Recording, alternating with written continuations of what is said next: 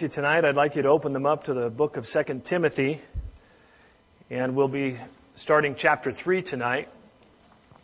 But before we get started on our study, we do have a couple of prayer needs that I would like us just to pray for.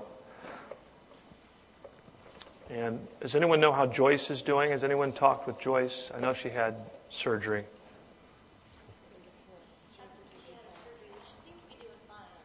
Okay. Good. Okay. So we want to pray for Joyce, who's recovering from surgery. And most of you know Ed and Irene. Ed is our coffee and donut man downstairs on Sundays. So we miss him when he's gone. But his wife, Irene, has been going through a real difficult health struggle. And they were going today to see a specialist at USC. They're not sure what's wrong with her. They have said fibromyalgia is one of the things. But she just has real severe pain, and they're not sure what's causing it, and fatigue. And they've put her on some pain medication, but that, has other side effects. So they're just concerned about her. So we want to pray for her tonight as well. And I know there are other needs, but we'll just lift those two up specifically here before we get started in our study. And then we'll take a look at 2 Timothy chapter 3. Let's pray.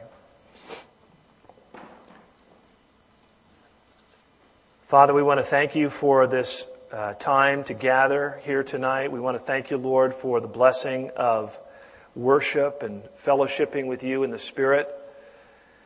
And God, now we want to bring some requests to you, Lord, just as you said in your word that we should bring our requests and make them known unto you, to be anxious for nothing but in everything, with thanksgiving, through prayer and supplication, to make our requests known unto you. So, Lord, we have a couple that are hurting in the body tonight, and the Word says that when one suffers, we all suffer, Lord. We're connected. We're dependent upon one another. So our heart goes out to Ed and Irene tonight, Lord, and our heart goes out to Joyce, and we want to lift them up to you, Lord, and ask that you would be with them, Lord, individually and spiritually and emotionally. And, Lord, we want to pray for physical recovery and healing. We pray in the case of Joyce that she would recover, Lord, well from surgery, that there would be no complications, and that she would be encouraged, God, to have this behind her. And that, Lord, you would be ministering to her even through the midst of this in a special way and comforting her, God. And, Lord, we also want to ask that you would help Ed and Irene as they try to find out what's going on with Irene's health, Lord. I do pray that today's appointment was fruitful, and I pray that you would give the doctors wisdom, Lord, in discerning what may be wrong, and that they would have an idea of what might help. But God, we look to you. Before we look to the physicians, Lord, we thank you for them, and we trust that you will use them. But Lord, we look to you, and we ask you to heal. We ask you to intercede and intervene, Lord, and that you would take Irene's pain away, and Lord, bring them back to just a full restoration, God, that this season would pass. And Lord, now we want to come to you tonight and open up your word and ask you to speak to us, Lord. We'll be looking at this very, very important chapter out of 2 Timothy chapter 3, as the Apostle Paul begins to speak to Timothy about perilous times. And Lord, certainly we can relate to the times that we live in as being very perilous. And so much of what we will look at tonight, Lord, it will almost look like just the news headlines off of a typical day that we see here, Lord, in our own lifetime. So we pray, Lord, that you would speak to us, as this would be very relevant even now as we live out in these last days. So God, open our hearts to hear from you and protect us, God. May we be sober-minded. May we be diligent at this time. This is not a time, Lord, to be slack about spiritual things. This is not a time to be silly or lazy or frivolous. God, it's a time to be diligent. It's a time to be alert, sober-minded. It's a time to be busy about our Father's business. So God, speak to us tonight out of your word, that we might be strengthened and refreshed by you in Jesus' name. Amen. Well, as we've been looking at this book of 2 Timothy, the Apostle Paul encouraging Timothy and also warning Timothy and exhorting Timothy on some of the dangers and some of the things that he needed to deal with, and warning of false teachers, warning of vessels of dishonor, and how to keep himself and as a vessel of honor. And he's going to continue in this type of exhortation, and now he's going to begin to talk about the last days. And the last days, biblically speaking, are really the days from the time of Christ's ascension till his return. The shorter and shorter those last days are, and no one knows for certain when Jesus will return, and the final stage, the final conflict, the book of Revelation, and what we often call the Great Tribulation. We're not sure when that will begin, but we do know that Jesus said, when you see the leaves on the tree, you know that talk about the kinds of things that will be happening in the last days. I can't help but feel like, Lord, we must be in the last of the last days. We must be getting closer to what seems like has no resolve but for the Lord to return. So these passages will be relevant to us, and I want you to consider this tonight. Paul is really talking to Timothy about and warning him about those that pretend to have a form of godliness but do not. And he's going to talk about the types of individuals that would be even amongst the church, even those that would be mimicking ministries in the church. And that's kind of his warning, and it's quite a list. And tonight, the title of tonight's message is the top 20 of perilous times. We have 20 things to look at. I don't know how many. It might be easy for us to kind of look at this and say, oh, well, that's not me. Phew, that's not me. That's not me. And Paul's talking about must be talking about some real evil, and he is. But each point is worthy of our consideration as well in this sense, that these are the things that I want to keep my life as far away from as possible. Let them serve as a warning. Let it serve as a caution about how we want to live our spiritual lives. Because the Bible says repeatedly, don't get high-minded spiritually. Don't think that you're so strong spiritually that you think, and I hope that some of these things are definitely not defining our character here tonight, but I want us to know, Lord, that those are the kinds of things that I need to be mindful of. Those are the kinds of things that I don't want my life to slip into. And you will see. So let's start. But know this, that in the last days, perilous times will come. For men will be lovers of themselves, lovers of money, boasters, proud, blasphemers, disobedient to parents, unthankful, unholy, unloving, unforgiving, slanderers, without self-control, brutal, despisers of good, traitors, headstrong, haughty, lovers of pleasure rather than lovers of God, having a form of godliness but denying its power. And from such people turn away. All right, we want to just go through, and some of these are very self-explanatory. Some of them I think we'll spend a little more time on than others, but I just want to give you, we'll go through the list and kind of expound on what the Apostle Paul is talking about here. And I really think that the first one that he gives us there in verse 2 is kind of the linchpin for everything else. Men will be lovers of themselves. And if you look at everything beneath that first one, almost everything kind of finds its root in that. Lovers of themselves. Those that are lovers of themselves also tend to be lovers of money. They also tend to be boasters and proud. It's that love of self that really is kind of the root for many of the things that we'll look at here tonight.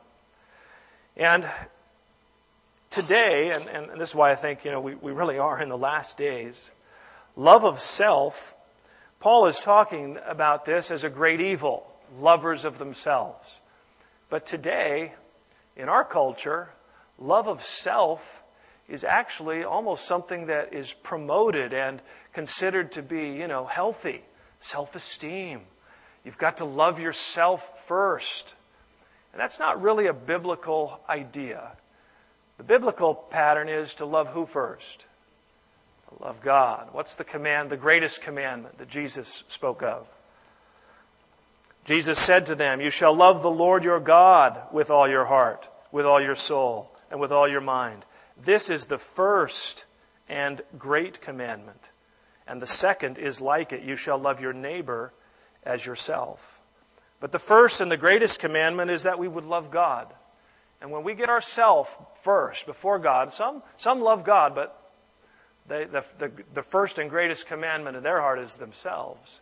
And then God is second. But when you get that order reversed, it does not produce spiritual health. And so we have this culture that wants to build self-esteem. And this whole kind of psychology type of analysis that, you've got to feel better about yourself. And I'm telling you, it's crept into the church too. We have ministries and churches that are kind of, talking about self-fulfillment. God wants to help you be a better you. And it's very self-absorbed. And it's very self-centered.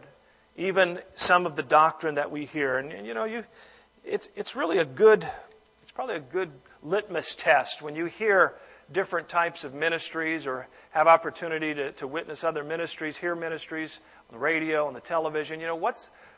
Cut through, what am I hearing? What is it really promoting? Is Jesus Christ being exalted? Is the Word of God? Is the kingdom of God? Or is it about me? Is it about what God wants to do for me? And the better me that I'm going to be, and how God wants me to live on top, and not I'm the head and not the tail, and God's going to do it. It just has that self-serving kind of theme. Even though they're talking about God, they're talking about the Bible, and like Paul said, they have a form of godliness, but they're denying the real power, the power of God to change your life. And so these are some of the things that we want to consider tonight, this love of self. And I'll read this little quote to you. It's not little, it's a little paragraph here. I'd like to read this to you. It's a quote from a book that was written called Psychology Through the Eyes of Faith by David Myers and Malcolm Jeeves. And they give some abundant evidence against this myth concerning low self-esteem. In a chapter titled A New Look at Pride, they write this: time and again, experimenters have found that people readily accept credit when told they have succeeded, attributing the success to their ability and effort, yet they attribute failure to external factors such as bad luck or the problem's inherent impossibility. These self-serving attributions have been observed not only in laboratory situations, but also with athletes after victory or defeat, students after a high or low exam grade, drivers after accidents, married people among whom conflict often derives from perceiving oneself as contributing more and benefiting less than is fair. Self-concepts researcher Anthony Greenwald summarizes, people experience life through a self-centered filter. In virtually any area that is both subjective and socially desirable, most people see themselves as better than average. Most business people see themselves as more ethical than the average business person. Most community residents see themselves as less prejudiced than their neighbors. Most people see themselves as more intelligent and healthier than most other people. Later in the book, the authors maintain that the most common error in people's self-images is not unrealistically low self-esteem, but rather self-serving pride. Not an inferiority complex, but a superiority complex. So these are Christian psychologists that did some research and found that, the trouble isn't low self-esteem. The trouble is people have a superiority complex. Many people consider themselves better than others. That's what's frustrating the culture. That's what's frustrating people's lives. Selfishness. And they look through life with a self-centered filter. It's interesting when Jesus talked about the greatest commandment, and he said the second commandment, you shall love your neighbor as yourself, it was just assumed that you love yourself, right? He didn't say, now, by the way, make sure you love yourself so that you'll be able to love your neighbor as yourself. No, he said, I'm pretty sure you already love yourself. Just work on loving your neighbor the same amount that you love yourself. I'm paraphrasing, of course, but it's pretty much common knowledge that most of us are pretty fond of ourselves. The Pastor Brian always used to say, you get a group picture and you're in it. Where does your eye look first? You're not looking to see how everybody else looks. You're looking right to your, this. And if you look good, it's a great picture. Everybody else could have their eyes closed. And you should frame this. But if you look bad, that picture should be destroyed, no matter what anybody else looks like. In Ephesians, the Apostle Paul talked about husbands loving their wives. And this is the way he encouraged it. Husbands ought to love their own wives as their own bodies. He who loves his wife loves himself. For no one ever hated his own flesh. You hear what the word says? No one ever hated his own flesh, but nourishes and cherishes it, just as the Lord does the church. Boy, that's true. We nourish and we cherish. And the exhortation is, hey, if you would get the same amount of love that you have for your own person, if you could learn to love others. Husbands, if you could learn to love your wives in the same way that you love your own flesh, then your marriage will be strong. The issue isn't that, you're not getting enough. The issue is more likely you're not giving enough. And that's the same would be true for the wives. That's it. When we get two selfish people, trying to fight for turf, you have conflict. So Paul talks about that there's coming a time when men will become lovers of themselves. And I think we're seeing that. I think we're seeing, as I mentioned, even in our culture, it's actually encouraging it. And I think if you look at our society, people are just getting more and more selfish. People are becoming more and more consumed with themselves. I do want to spend a little bit more time on this than some of the others because, as I said, I think it really influences all the others. Turn with me, if you would, to Philippians chapter 2. Back to your left, just a couple books. We've looked at this before. This is a very famous passage of Scripture, but it just so fits the encouragement of Scripture. Chapter 2 and verse 3.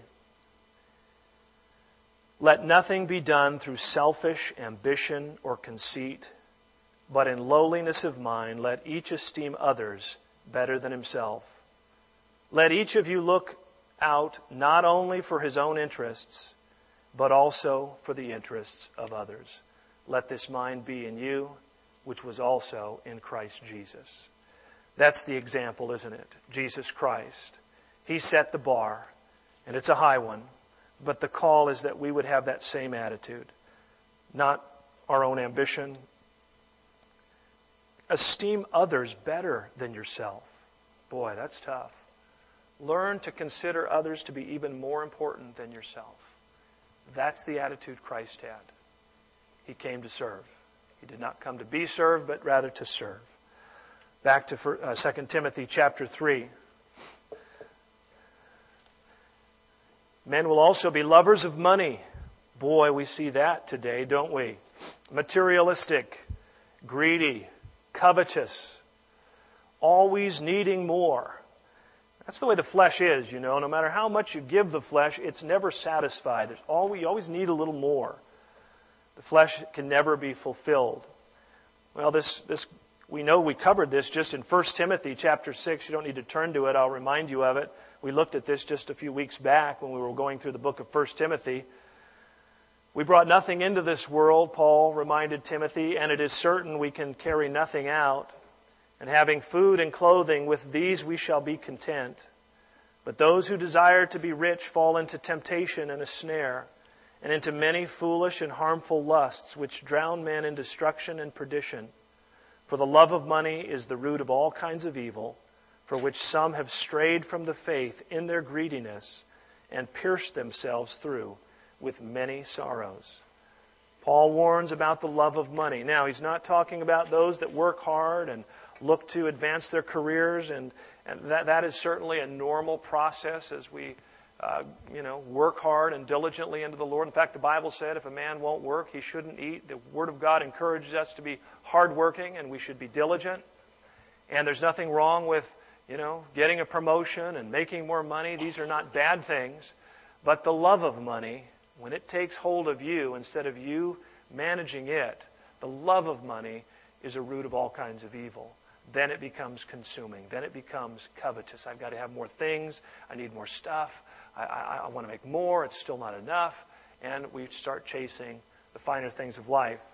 And Paul warns against that. And he says that in the last days, boy, money, and boy, I'm telling you right now, money drives everything. Politics, sports, education, school districts. Money is at the root of a lot of what's going on.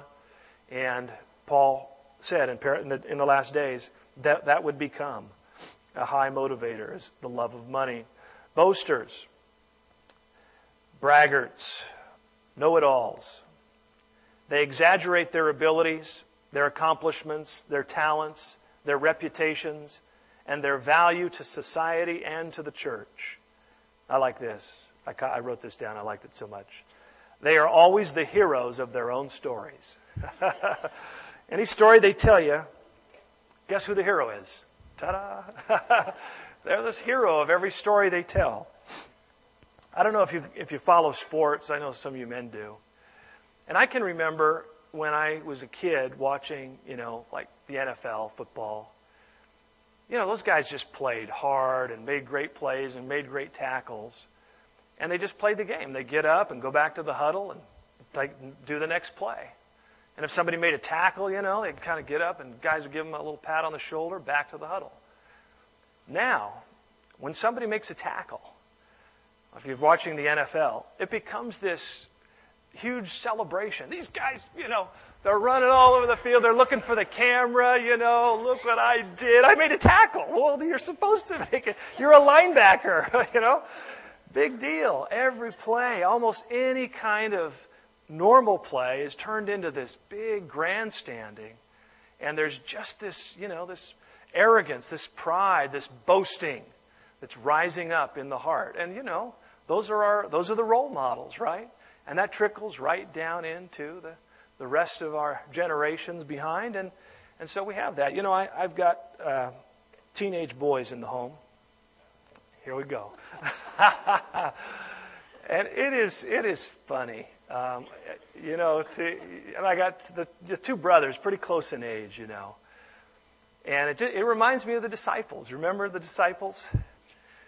Arguing amongst themselves as to who was the greatest. Remember? So you're in good company, boys. Peter and John, a little competition they had going, and it's almost funny. And then they get some of their buddies over, and we've got some of them here tonight, and to hear them tell the stories, come home from football practice. Hey guys, tell me about the practice. Oh, I creamed this guy. You didn't cream him. I creamed him. And did you see the tackle I made? Did you? And it just flows out so naturally. Not Tyler. He's the hero in this story. And I know that this is, that's the youth, adolescence, and there, I don't read in too much into that, because that's just part of that age and that whole, just enjoying one another and being competitive. And some of those things are good and healthy. But just how natural it is for us to want to be, the big shot, us to want to be, the most important one. Whose idea was that? Well, that was my idea, if it was a good one, right? If it didn't turn out too good, I told you, that was your idea. And you see this you see this in marriage. You see this also in the workplace. I remember when I had people that worked for me. Boy, if something went well, it's amazing how many people's idea that was. When something went bad, boy, everybody was quiet. Nobody wanted to take credit for that. So boasting, it's something that we see in our culture. We can laugh about it, but there is a root there. And Paul talks about it really. Proud, and that's the next one on the list. Number 4 is pride. And this word also means arrogant. And it has the literal meaning of placing above, hence the idea of superiority. And Jesus warned the Pharisees concerning this superiority. Boasting is real kind of out loud and out in the open with the feeling of superiority. Pride isn't necessarily as that loud. Sometimes we can be even not a boaster, but in our hearts we can be proud. And we can be looking down at others. We can be despising others in our heart. And that was the case in the Pharisees. The Pharisees pretended to be very humble and spiritual, but in their hearts they were proud. In their hearts they really considered themselves better than others. Let me give you just a few verses on pride. Some of this I'm sure you've heard of. Proverbs 6:16 says this, "These 6 things the Lord hates. Yes, 7 are an abomination to him." The first thing on the list, a proud look. Pride is one of the things described as the Lord hates. Proverbs 16:5, "Everyone proud in heart is an abomination to the Lord." Abomination is more than just dislike. That word abomination, it's like, remember Jesus said, I would rather that you would be hot or cold, but because you're lukewarm, I'm going to spew you out of my mouth. It nauseates the Lord. It's an abomination. Pride is something that God solicits a real wrathful response from God. God hates pride. Didn't know that the Lord hated some things, did you? Well, He hates pride. Everyone proud in heart is an abomination to the Lord. 1 Peter 5:5 says this, and he speaks to the younger people. We've got some younger people here tonight. Listen. "Likewise, you younger people, submit yourselves to your elders. Yes, all of you," now that would include all of us, "be submissive to one another and be clothed with humility. For God resists the proud, but He gives grace to the humble." If you want to set your life on a path for difficulty, then you just be proud. If you want to run up against the resistance of Almighty God, then you just be proud in yourself. God resists the proud. And if you want His grace and you want His help and you want His assistance in your life, He gives grace to the humble. This is a key to accessing the power of God. Humility of heart. God will take the humble and raise him up. God will take the proud and bring him down. You want to fight against God? Good luck. It's an easy place to pick that fight. Just be proud in your heart. You'll meet God's resistance in your life. And listen, God knows how to humble, doesn't He? Anybody ever been humbled by the Lord? I mean, in a good way, a disciplined, correcting sort of way. Whew, boy. I've had the Lord deal with me. I'll tell you a story. I wasn't going to tell you, but I want you to know how humble I am. I used to teach this worship class. There was a seminar. Calvary Chapel does a worship seminar once a year. And a few years back, I don't know, 5 or 6 years ago, I got invited out. I met the guy who headed it up, and he invited me to come and speak at the seminar. So I went down and taught a couple of classes at the worship seminar. And it was a blessing, it was a great turnout. Hundreds of people attend this thing, and it was a blessing just to be a part of it. And I got invited back several years, and each year was a blessing. Well, and then it was either the 3rd or 4th year in, they forgot to put I was invited, and they emailed everything, okay, you need to come, and you need to teach. This is a class we'd like you to teach, okay. Well, they forgot to put it on the schedule for some reason.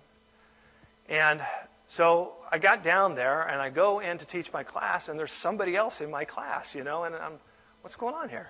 Oh, man, we messed up. We forgot. You know what? Come back tomorrow, because it's like a 2-day thing. Come back tomorrow, and I'm going to make a special announcement, and we'll just announce it. Well, came back the next day, and they forgot to announce it in the morning. So then finally, of course, the thing's starting to thin out by now. They made an announcement right before lunch. Okay, in the afternoon, we have this quick switch, if you want to worship in the Holy Spirit. And it was this class. And,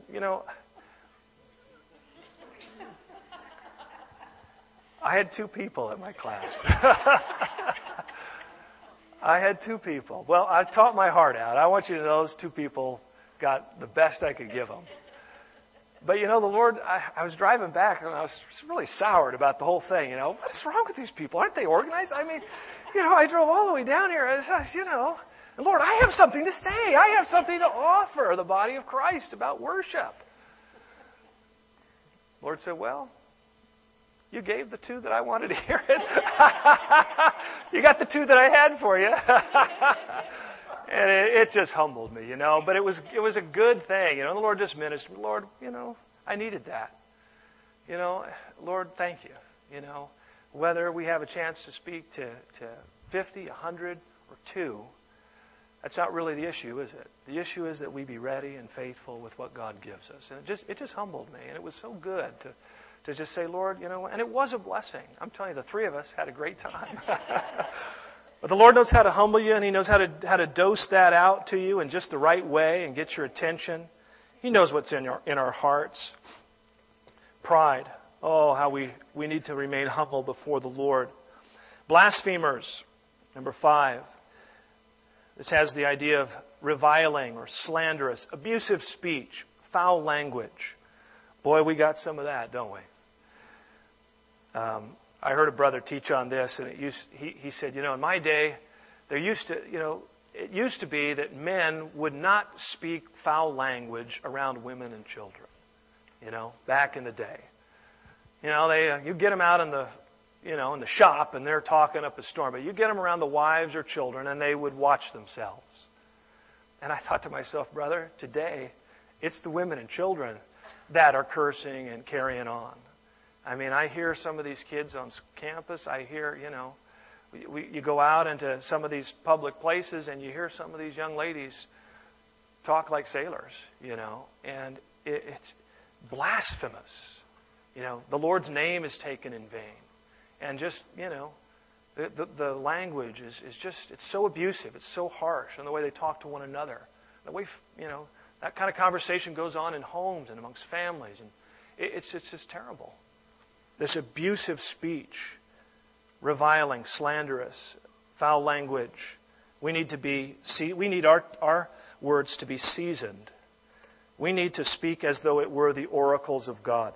Listen, church, it's a chance to shine brightly. Kids, it's a chance to show that you're different. Just in the way that you talk, it will get noticed. And I'm not saying you don't even have to preach the gospel. Just don't talk the trash, and people will know what's wrong with him. You're different.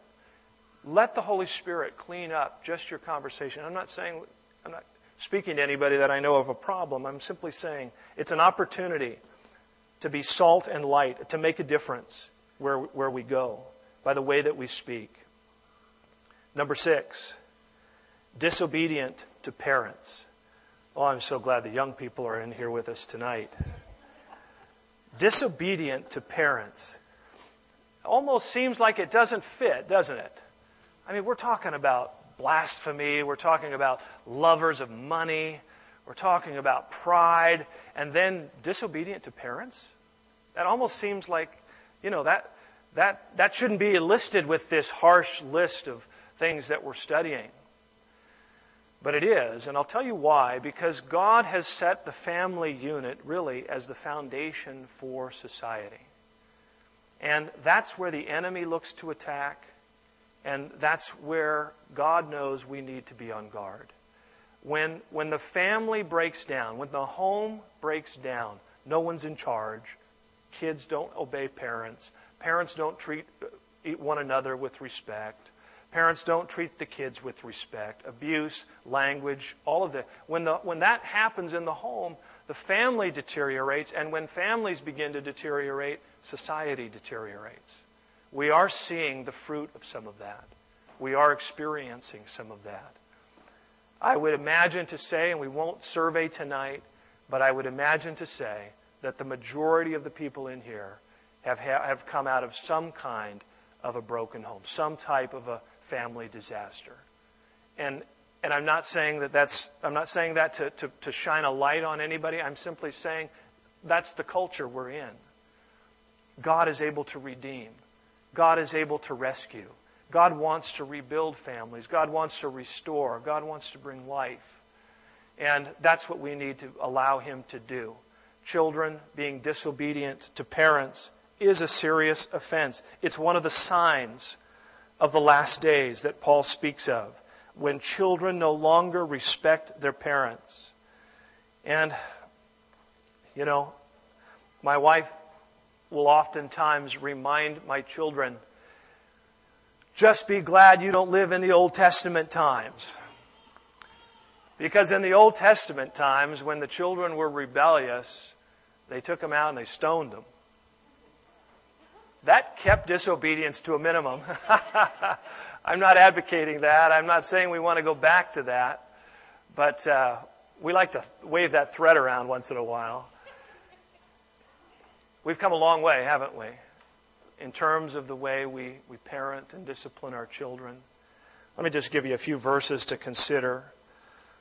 Children, this is to you, young people. Children, obey your parents in the Lord, for this is right.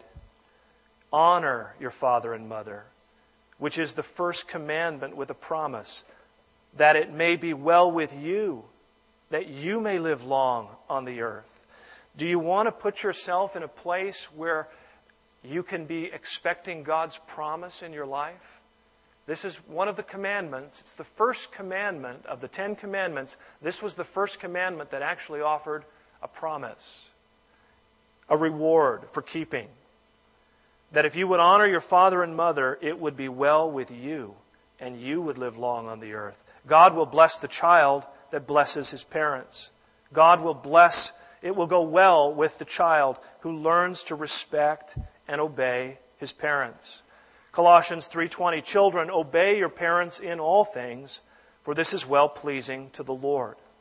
Now, parents, I do think that parenting is a part of our problem today in our children.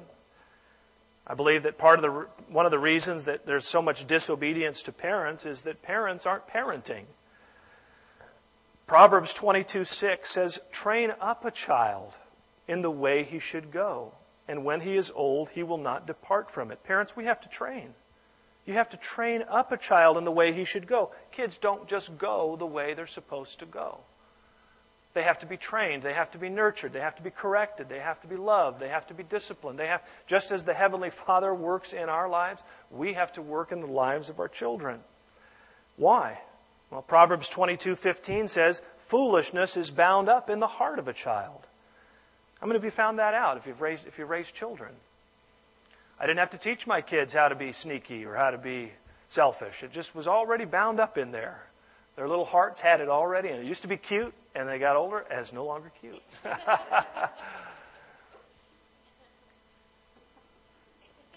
Listen to this. The rod of correction will drive it far from him. Listen to Proverbs 23:12. Do not withhold correction from a child, for if you beat him with a rod, he will not die. You shall beat him with a rod and deliver his soul from hell. Proverbs 29:15. The rod and rebuke give wisdom, but a child left to himself brings shame to his mother. We live in a time where even these verses, which are so clear and explicit, we almost hesitate to it's so politically incorrect to discipline our children that when we hear this kind of talk from the Scriptures, a rod of correction? Yes, that's what the Scripture says. Now you can, that must mean a timeout. That must be, and I think that, there are methods of discipline that are effective in the lives of our children. But according to the Scripture, there is this rod of correction. Discipline has to have some kind of firmness to it. There has to be some consequence to rebellion. And it's not because we don't love the child. It's because we love the child. It's because we want to bring the child into the right type of behavior. Now, that has to be done lovingly. It has to be done properly. There's a right way and a wrong way to do it. And I'll confess to you, I've done a little of both. I've done it well. I've done it right. And there's times when I've just been so frustrated and angry. I'm more of there's more screaming and yelling than there is training going on. Is that right, son?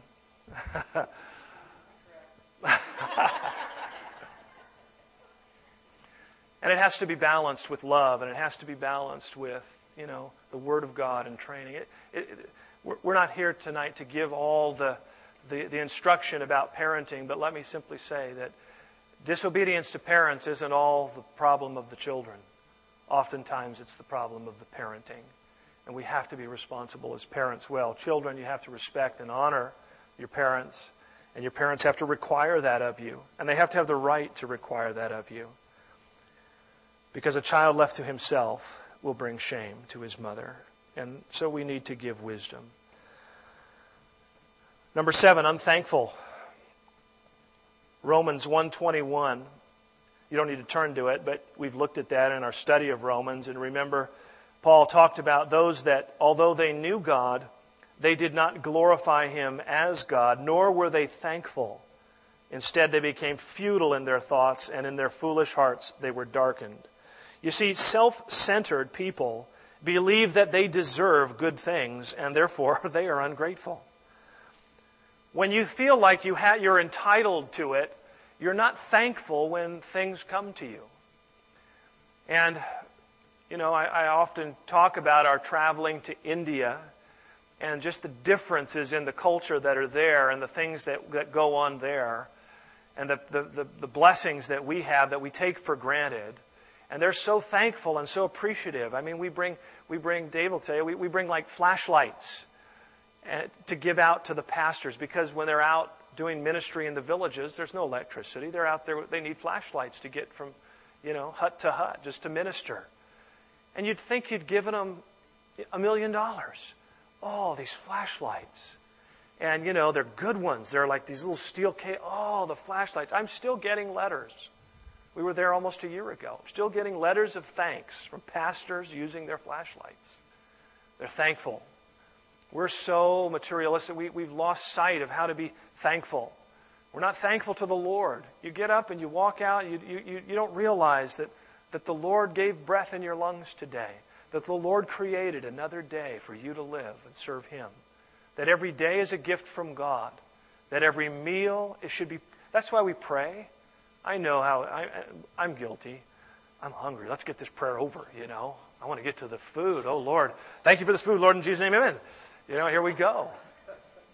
But there is something that God, that is something that God has provided. That we would train our hearts to be thankful. That we would not assume that we're entitled to these things, like spoiled children, like God owes it to us. No, let's live with thankful hearts. Let's learn to appreciate even the small things that God has done, because He's done so many wonderful things. And everything is a gift from Him. Everything is a blessing from Him. Well, we'll close here tonight. We're out of time. We'll look at the rest of the list. We're working our way through the top 20 things that Paul mentions on the perilous times. We've gotten through the first 7. Next week we'll finish up. I thought I was going to get all the way through them, but I didn't get even halfway.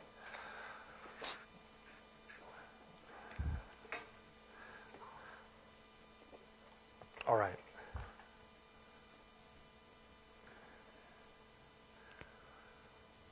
I want to give an opportunity, if anybody here tonight needs to, and just feel this in my heart. Nobody feel pressured to respond. If you need to come to the Lord for the first time, I know most of the faces here tonight. I don't think there's anyone that isn't a Christian, but if you are not a Christian, we'd like to give you an opportunity to respond. I normally don't on Wednesday nights because it's usually just our family. But I also want to give an opportunity for anyone to rededicate their life to the Lord. Maybe at one time you did give your life to the Lord, but you're just living in a place tonight that you know is not right with God. And just before I close in prayer, I want to give anybody that needs that an opportunity to respond, because we want to pray for you. And then I'm going to just close our service. Is there anybody here tonight, and I just want you to show me by your hand, you need to rededicate your heart to the Lord. God bless you, brother. Or you need to come to the Lord for the first time. Anyone else? All right, let's pray for this brother. Heavenly Father, we thank you for the honesty of heart. We thank you, Lord, for the humility. And God, as we studied tonight, you give grace to the humble. And Lord, it's not easy to raise our hand and say, I need to come back to the Lord. I'm not where I should be. It's not easy, Lord, but it's right and it's good. And it demonstrates a humility and an honesty and a sincerity. And Lord, I pray that for my brother, that you will meet him tonight in this place. And that by your Spirit, Lord, you will draw him back into close fellowship with you. And that this would be the beginning of his life being strengthened, his life being encouraged, his life being dramatically changed by the power of God. I pray that you would let him know tonight that he's cleansed and forgiven, that there is no condemnation for him tonight, that he comes to open arms, he comes to a God who delights in giving mercy. And Lord, I pray that he would find your Spirit there, just strengthening and helping him. And Lord, for others tonight, I have a sense in my heart, Lord, and I have my sense, Lord, I'm thinking tonight that there are some young people here tonight, and I know that they did not raise their hands, and I don't want to pressure anybody, but I want to pray for the young people that I think you've put in my heart. My sense is tonight that there are some young people here that need to get their hearts and lives right with God.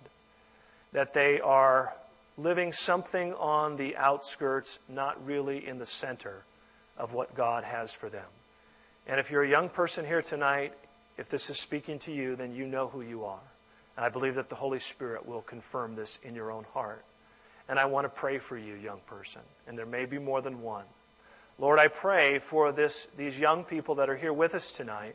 And I want to pray for the young person specifically, and they know who they are, that is not living in the center of what you have for them.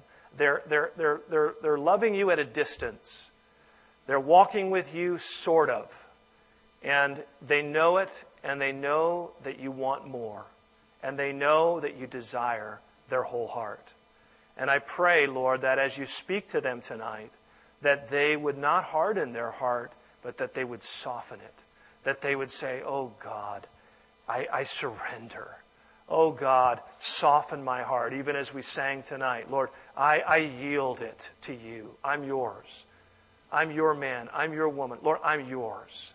I have been playing a game. I have been walking something of aloof from you. I'm ready to get serious. I'm ready to do business with you, God. Bring my heart close. Lord, draw them near to you. Fill them with your Spirit. Fill them with your love. Let them know, God, that a life with you is the greatest life possible. And that whatever it is they're holding on to, Lord, it's not worth trading the glory of God for. So I pray, Lord, that you would draw these young people into your heart tonight, and that their hearts would be completely yours. And Father, we want to thank you for this word tonight, the word of God that is so clear and, Lord, so relevant, written 2,000 years ago. Paul said what the last days would look like.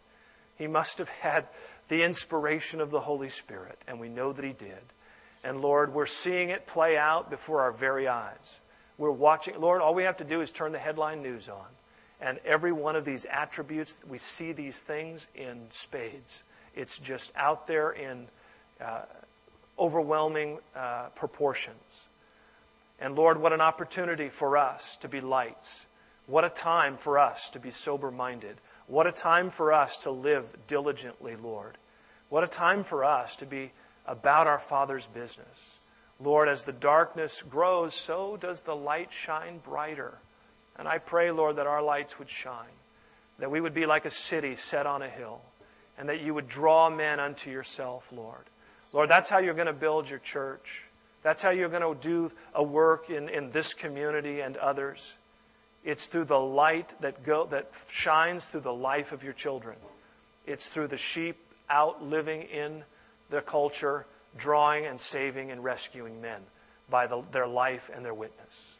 And so, Lord, help us to be what you've called us to be. Empower us to do it, Lord. We can't do it apart from you and your Holy Spirit.